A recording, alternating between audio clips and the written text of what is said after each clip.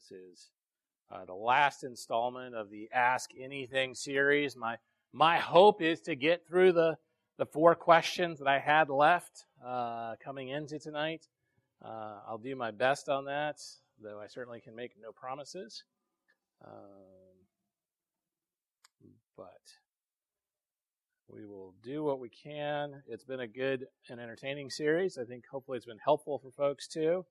Not only to answer the specific questions, but also just to explore how do we apply the Bible to difficult questions, where there's not just a simple one verse that explains it all and makes the challenge go away. So our topics tonight are fairly eclectic.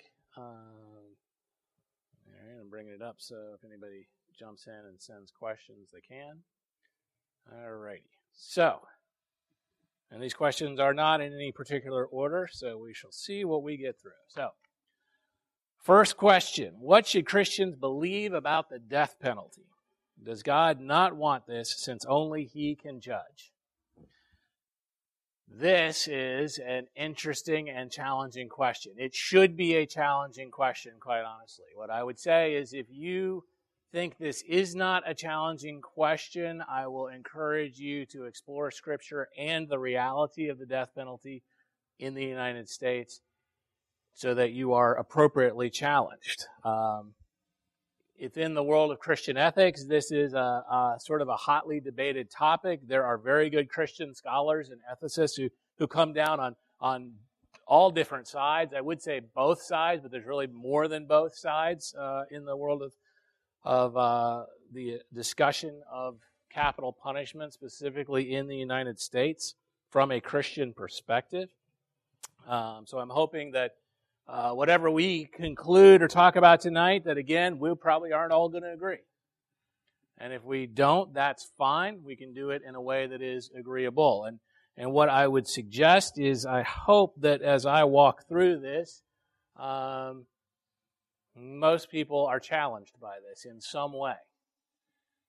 Because, quite honestly, on difficult social and political issues, if the Bible isn't challenging us, we're probably not reading the Bible correctly. Because you know what? The Bible does not follow a straight line of political theory or anything like that. So, quite honestly, as thinking Christians, wherever we come down on specific issues, except for ones that are extremely clear-cut in the Bible, we should be challenged periodically by what the Bible teaches us. So, some basic principles as we work forward. So first of all, I think, and I hope we all would agree, right? We personally cannot kill someone, no matter how justified, and I put that in quotes, it might seem to us, because biblically we are not the judge of people. We do not have the right to kill in that regard personally. However, I believe that God has clearly given governments broad authority to administer life and death on His behalf. And what I would point you to first off is Romans chapter 13, verses 1 through 7, which I will read.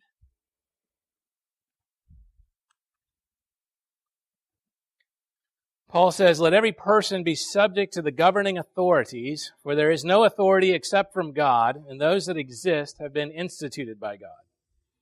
Therefore, whoever resists the authorities resists what God has appointed, and those who resist will incur judgment. For rulers are not a terror to good conduct, but to bad. Would you have no fear of the one who is in authority? Then do what is good, and you will receive his approval. For he is God's servant for your good. But if you do wrong, be afraid, for he does not bear the sword in vain. For he is the servant of God, an avenger who carries out God's wrath on the wrongdoer. Therefore, one must be in subjection, not only to avoid God's wrath, but also for the sake of conscience. For because of this, you also pay taxes. For the authorities are ministers of God, attending to this very thing. Pay to all what is owed to them, taxes to whom taxes are owed, revenue to whom revenue is owed, respect to whom respect is owed, honor to whom honor is owed." Now, I want to be clear, Paul doesn't have rose-colored glasses and thinks every government is a just and wonderful government. I mean, he's in the Roman Empire. He understands that, there are good times and there are bad times. And yet what he says is that governments in general have been put in place to serve a role by God, which includes avenging. That governments bear the sword. Right? And so what I would suggest is that in the abstract, you can make a strong biblical case that because of God's great love for humanity, because of the preciousness of human life, that God sanctions the death penalty for those who wrongly take human life through murder. That he has given the power of the sword to the government to be able to do that. I'm going to give you two Old Testament references, one that predates the Mosaic Law and explains the principle, and then one, of course, from the Mosaic Law. And again, note what I said in the abstract. I believe that there's the case that God, in the preciousness of human beings created in his image, he sanctions the death penalty for those who wrongly take life through murder. So I want to read to you Genesis chapter 9, verses 5 and 6.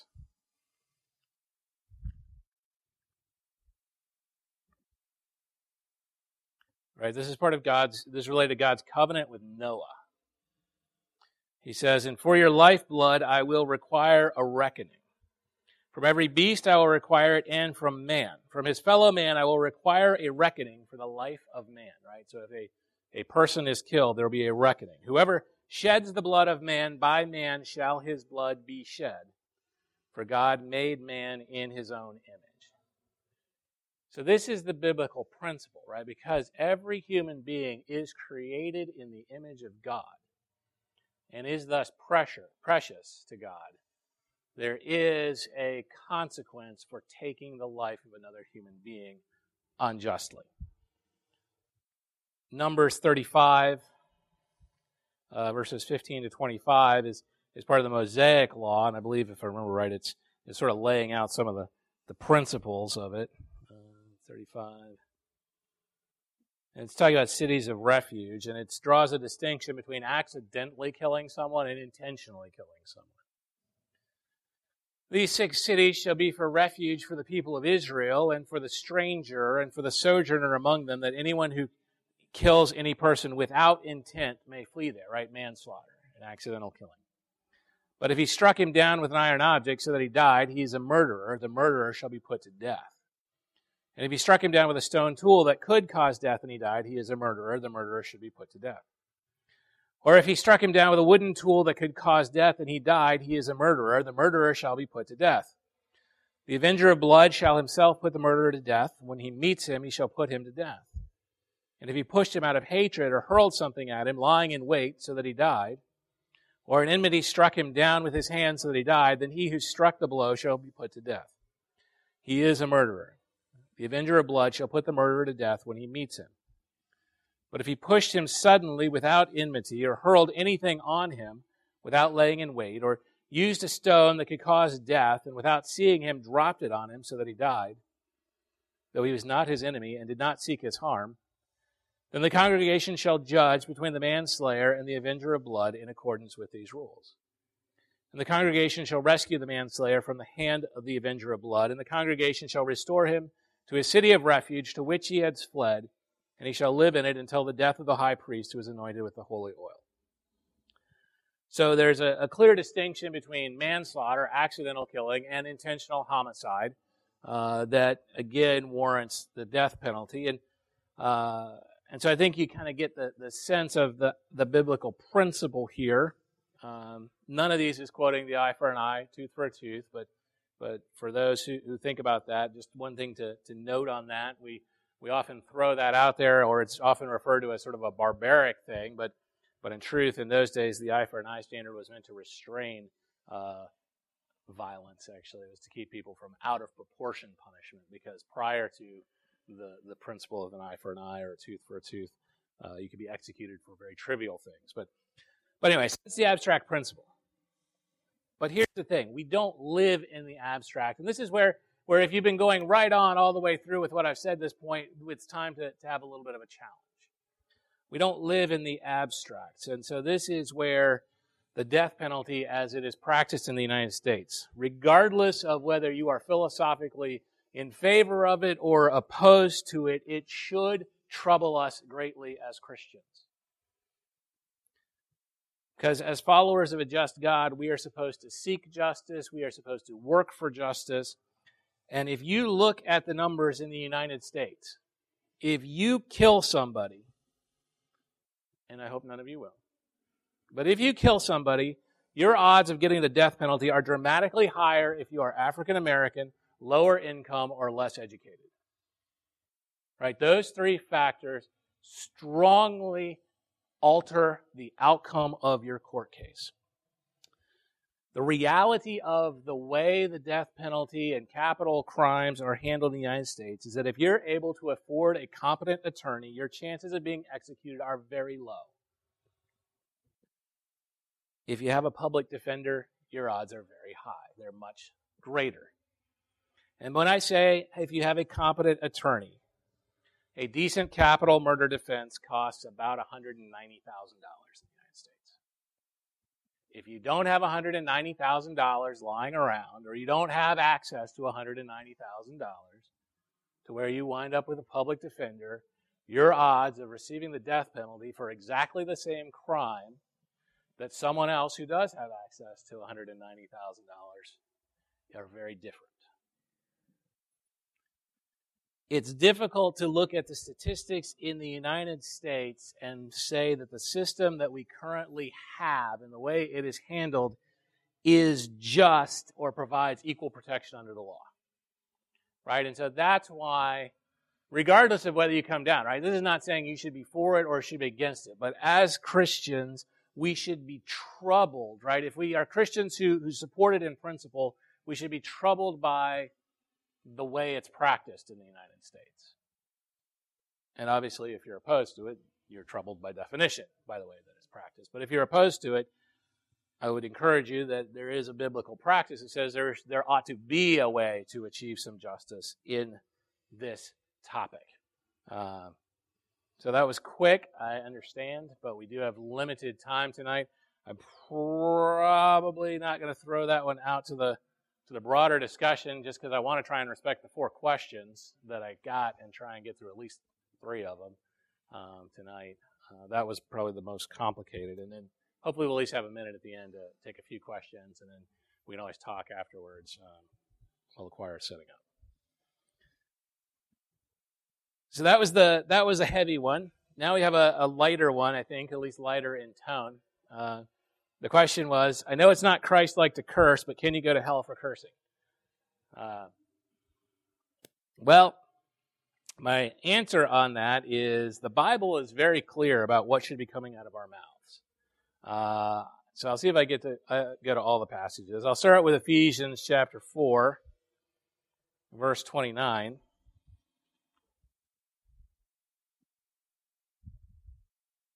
Which says, let no corrupting talk come out of your mouths, but only such as is good for building up, as fits the occasion, that it may give grace to those who hear.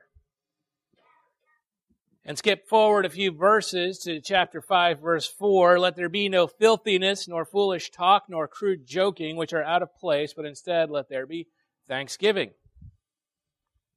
Or we go to Colossians chapter 3, verse 8. Which says, but now you must put them all away, anger, wrath, malice, slander, and obscene talk from your mouth. And then there's always Matthew chapter 5, verses 21 and 22. Which is unfortunately very convicting for those of us who drive on I-95. You have heard that it was said to those of old, you shall not murder, and whoever murders will be liable to judgment. But I say to you that everyone who is angry with his brother will be liable to judgment. Whoever insults his brother will be liable to the council, and whoever says, you fool, will be liable to the hell of fire. Hence, my concern in traffic. There are plenty of other verses, right? Obviously, the most famous, don't take the name of the Lord in vain. Lots of proverbs about the kinds of things that come out of our mouth, right? I think there's a pattern here, a clear pattern of teaching, which is that as followers of Jesus Christ, what needs to come out of us is good and edifying and not cursing. But I'll say it's difficult, right? Particularly for those who were not raised in the church. Right? Because if you're raised in the church, you probably are, used to towing the line and whatever verbally, and so you have good habits. If you weren't raised in the church, if you've had a lot of exposure to secular culture, maybe in high school or college, it gets you form some habits that are very hard to break, right? Very, very hard to break. And so, what do? And what I would suggest is you recognize that talking in this way, as much as our culture just accepts it and embraces it, really is a sin. And then that means we need to do what we're supposed to do when we sin, right? Confess it and ask God's forgiveness, and He is always faithful to forgive. We need to make a conscious effort to change. I would encourage people to get others to help them change by pointing out every time they slip up, which will get real annoying, but will probably do the trick. I would encourage people to walk in the Spirit, that as you cultivate your spiritual life, you really will be changed over time into the likeness of Christ. It really will, right? If you take this seriously, it really will become less and less a part of who you are and less a part of how you feel you need to talk. I would certainly encourage everyone to pray, who struggles with this, to pray regularly for God to cleanse our heart and our mind of the uncleanness inside us that causes it to come out. See, Jesus has some tough teaching for those of us who do, have anyone here among us, right, who does have a problem with the words that come out of our mouth, and we think it's not that big a deal. Well, Jesus in chapter 15 of Matthew, starting in verse 10, says some stuff that's very sobering. And He called the people to Him and said to them, "Hear and understand. It is not what goes into the mouth that defiles a person, but what comes out of the mouth. This defiles a person." Then the disciples came and said to Him, "Do you know that the Pharisees were offended when they heard this saying?" He answered, "Every plant that my heavenly Father has not planted will be rooted up. Let them alone, they are blind guides, and if the blind lead the blind, both will fall into a pit." Peter said to him, "Explain the parable to us." And he said, "Are you also still without understanding? Do you not see that whatever goes into the mouth passes into the stomach and is expelled, but what comes out of the mouth proceeds from the heart, and this defiles a person? For out of the heart come evil thoughts, murder, adultery, sexual immorality, theft, false witness, slander. These are what defile a person. But to eat with unwashed hands does not defile anyone." So if we have a problem with what's coming out of our mouth, right, whether that is anger, whether that is lying, whether that is cursing, as in the case of the question, there's a problem here. And we need to embrace that. And we need to ask forgiveness, but we also need to ask for cleansing. That God would just get in there and scrape that thing clean. And my final sort of encouragement on that, a bit of advice, is to replace those words with God's words. Right? So Colossians 3:16, the final verse on this question.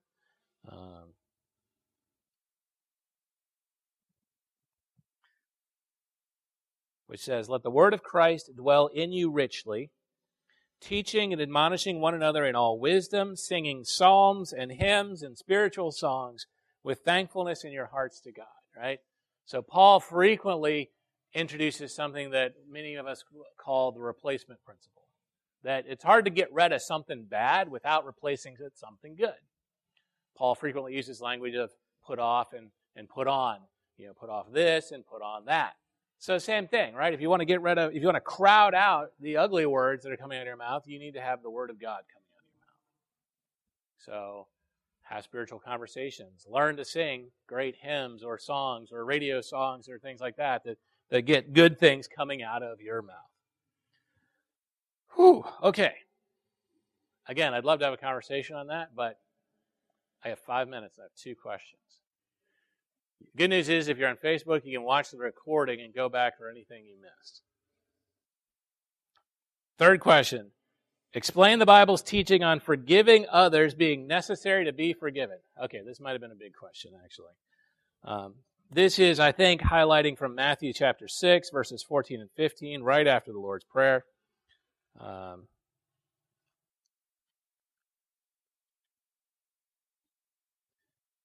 Where Jesus says, "For if you forgive others their trespasses, your heavenly Father will also forgive you. But if you do not forgive others their trespasses, neither will your Father forgive your trespasses." Okay, this is interesting, slightly distressing.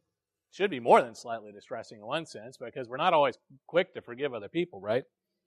How does this teaching of Jesus square with our understanding that we are saved by grace through faith alone? Right? If we are saved by grace through faith alone, it doesn't say we're saved by grace through faith and forgiving other people. It's through faith alone. So how do I square this teaching of Jesus with the clear teaching throughout the New Testament of salvation by grace through faith? I think we can get a lot of insight from a parable that Jesus tells in Matthew 18, verses 21 through 35.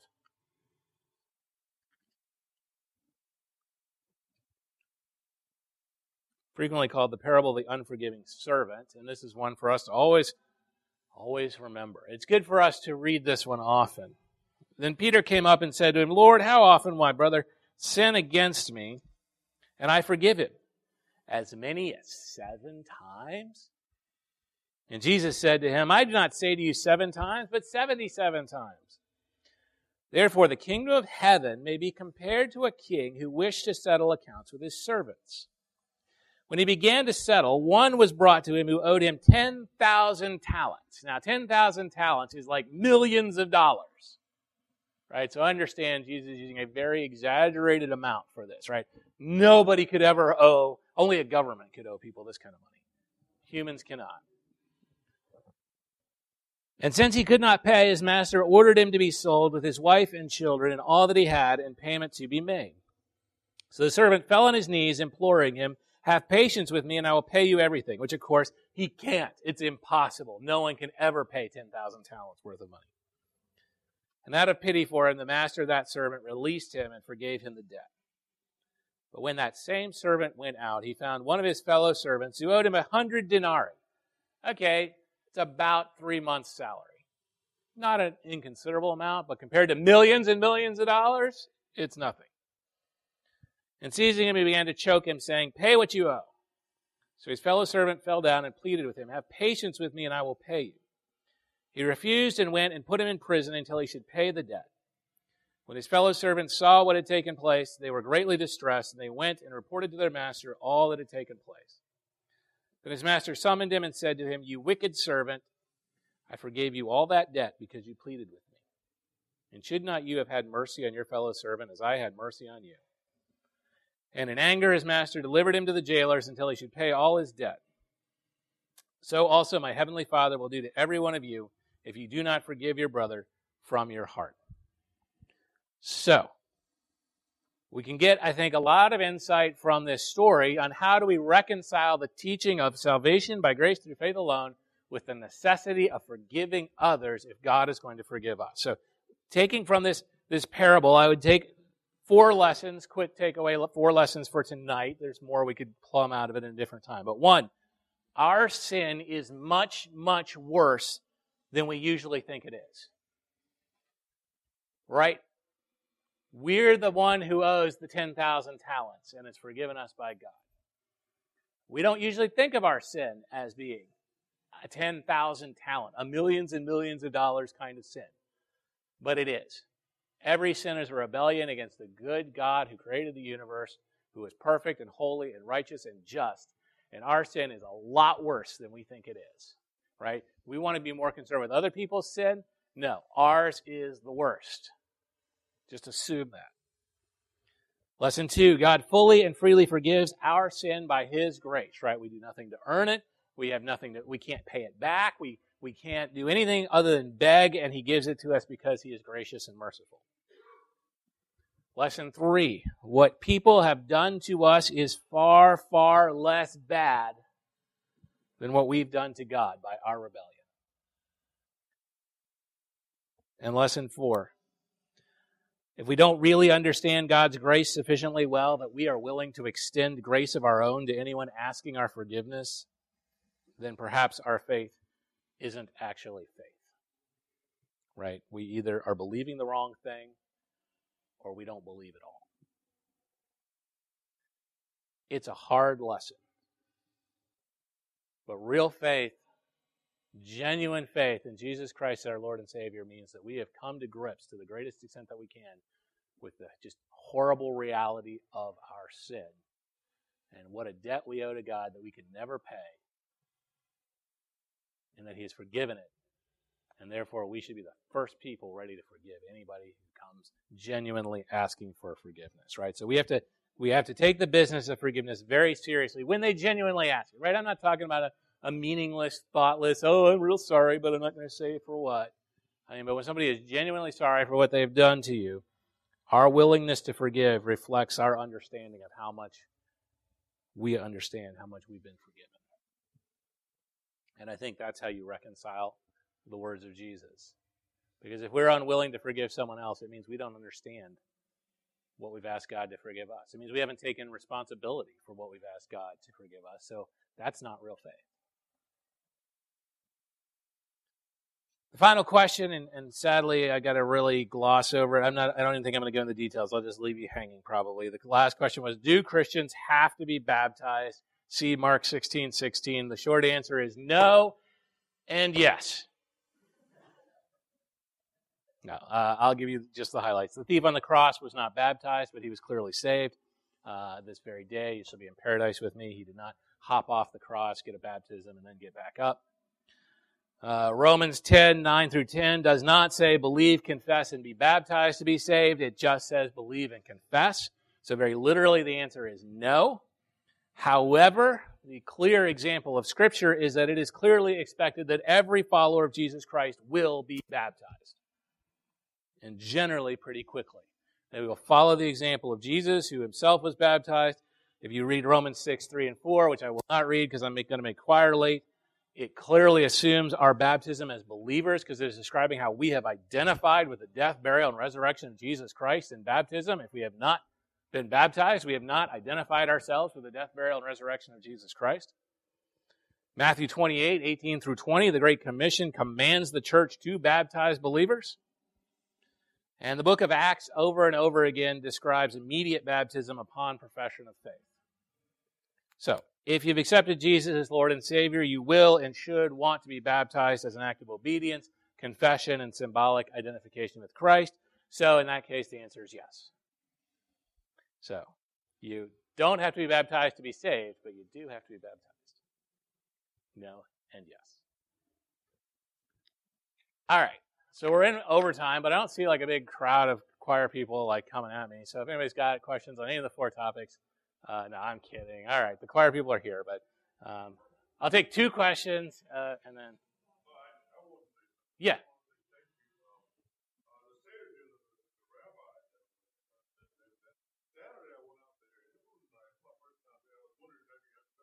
I have not been out there yet. Yeah, I would like to get out there one time. Yeah, because it's not too far from my house actually. Yeah, I owe him some books and materials that I got to take back to it anyway. So this summer, as the schedule calms down, I expect to spend some time with him. Thank you. All right, sounds good. That's it. Yeah, and I think they do it in the morning, right? It's like 10 or something like that, or 11. Yeah. Yeah. Yeah. All right. Yes, one question, and then I'm going to get like shot by the choir. Yes. Yes. So, yeah, that's a very complicated question. Very different people come with different approaches. I mean, I am one who believes that there's at least one portion of forgiveness that sort of depends on the person asking forgiveness. There's a model I like which sort of describes a vertical aspect of forgiveness and a horizontal aspect. The vertical aspect is that you're willing to turn your anger, your bitterness, your hurt, your sorrow over to God in a posture in which you're willing to forgive. Even basically say to God that you forgive them and in their name. I think for genuine healing and reconciliation to take place, there also has to be that horizontal forgiveness where they come and ask forgiveness and you give it. But that doesn't always happen in life. But I believe that if you can offer the vertical part of forgiveness where you can turn it over to God and really let go of that, it can prevent the bitterness, the anger, the hurt from turning into a terrible scar in your own heart. And so I think we have to try and practice the vertical forgiveness as quickly as we can. That's not so much salvific, I think. That's more of how do you avoid that root of bitterness that Scripture says don't let grow in your heart. When they never come and ask, because it does happen.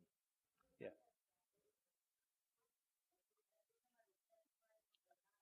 Yes. In the case of baptism, yes.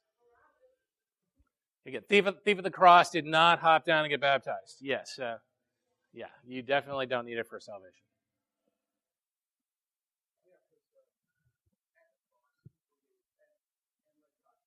Exactly. That's a vertical piece. God can work in our hearts. Exactly.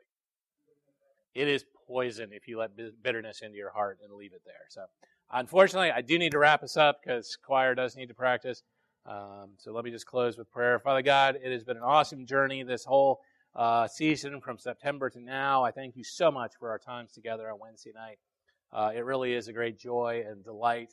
I just pray for all of us as we, again, scatter for the summer. Just watch over us spiritually, guide us and guard us. Bring us back in the fall as we look forward to a great session where we get to just think and meditate upon you and your astonishing attributes, Lord. So I just ask you to bless all here and those who could not be with us tonight until we come back together again. In Jesus' name we pray. Amen.